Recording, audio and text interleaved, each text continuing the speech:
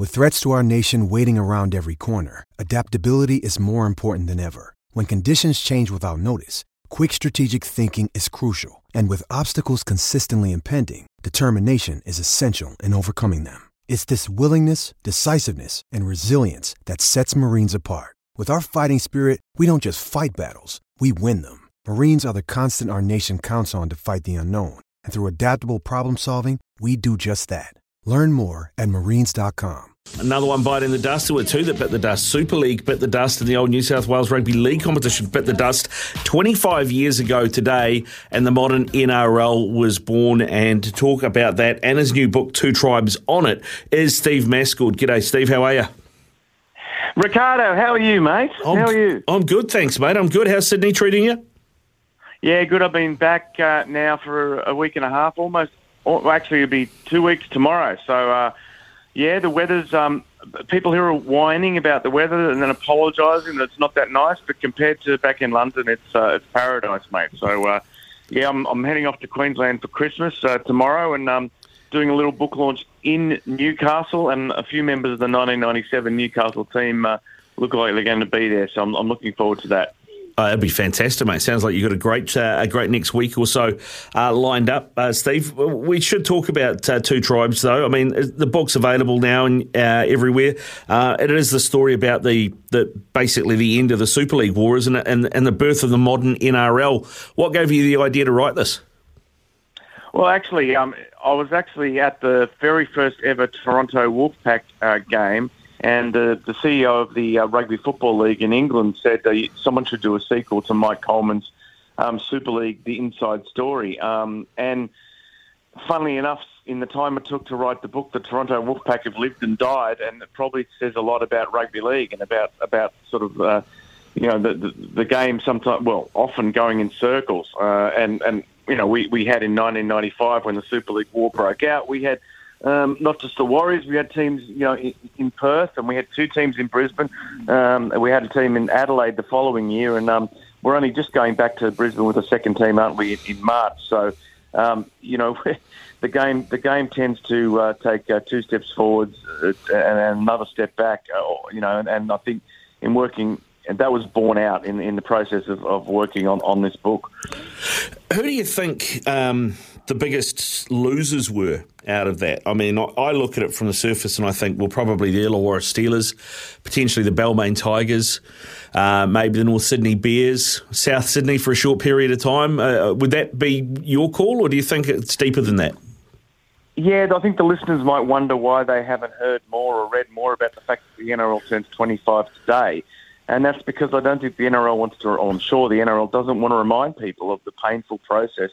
You know, it was supposed to be 20 teams in 1998 and then go down, you know, to 16 and 14.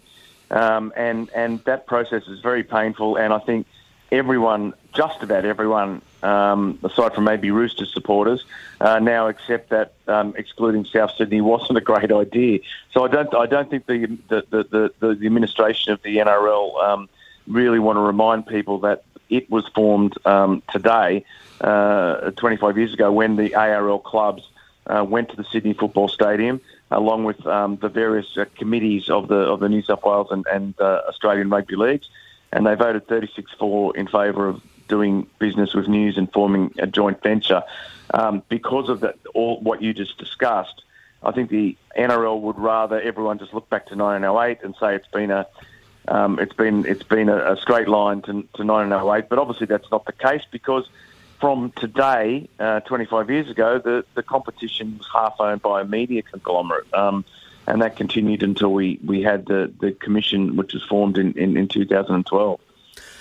What about, you mentioned a couple of teams in there, the Adelaide Rams, the Perth Reds, the South Queensland Crushers, all bit the dust. They were all teams that had sprung up but are no longer with us.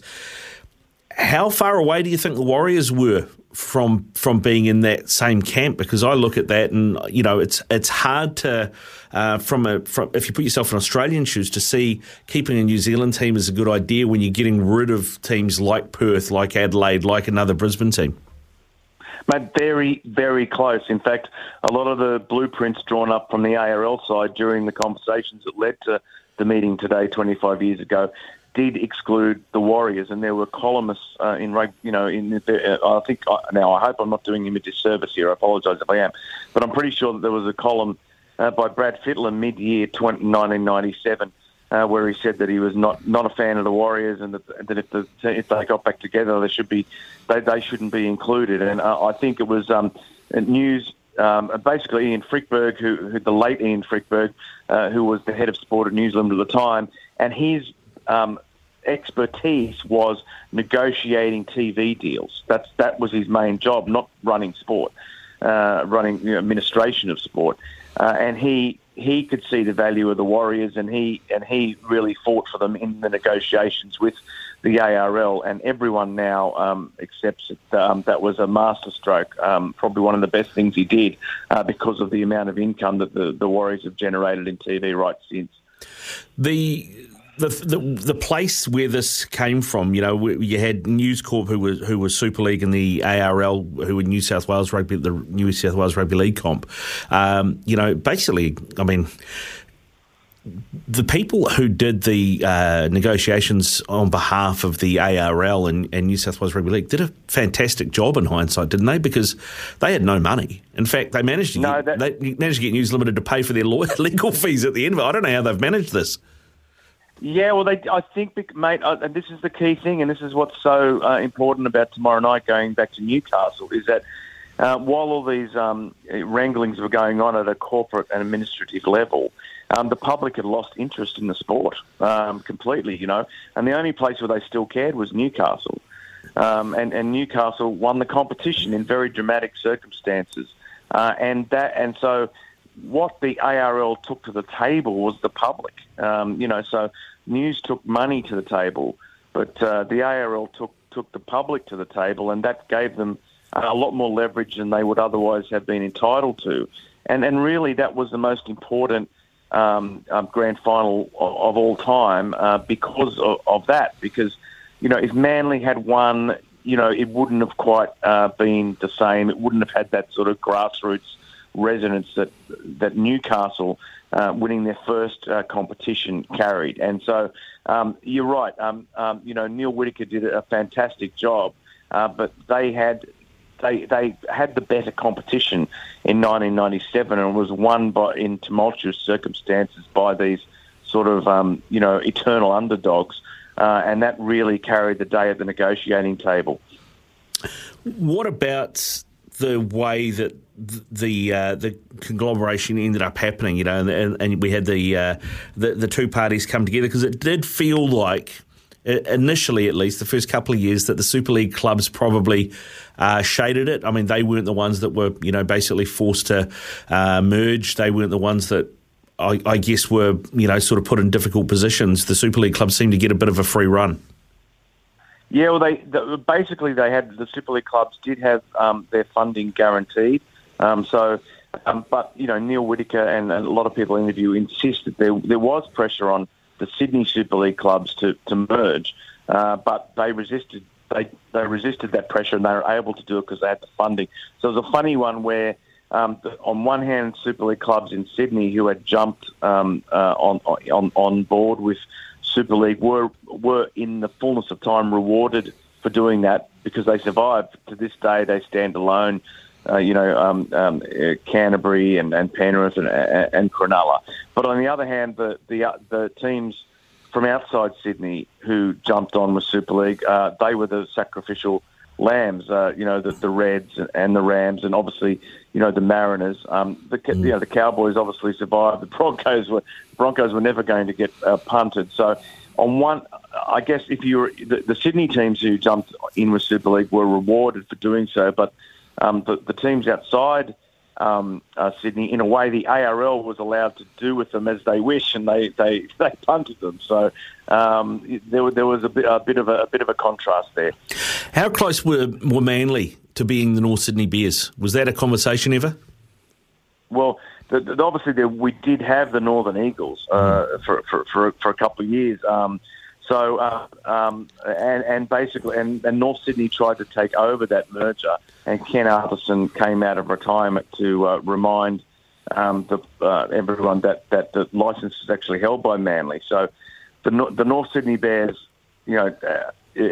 basically, faced oblivion because they staged a rebellion within that joint venture.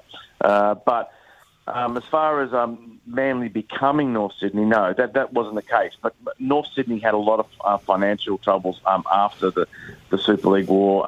They had a lot of ARL players who were on ARL contracts, and they weren't contributing much to those contracts at all.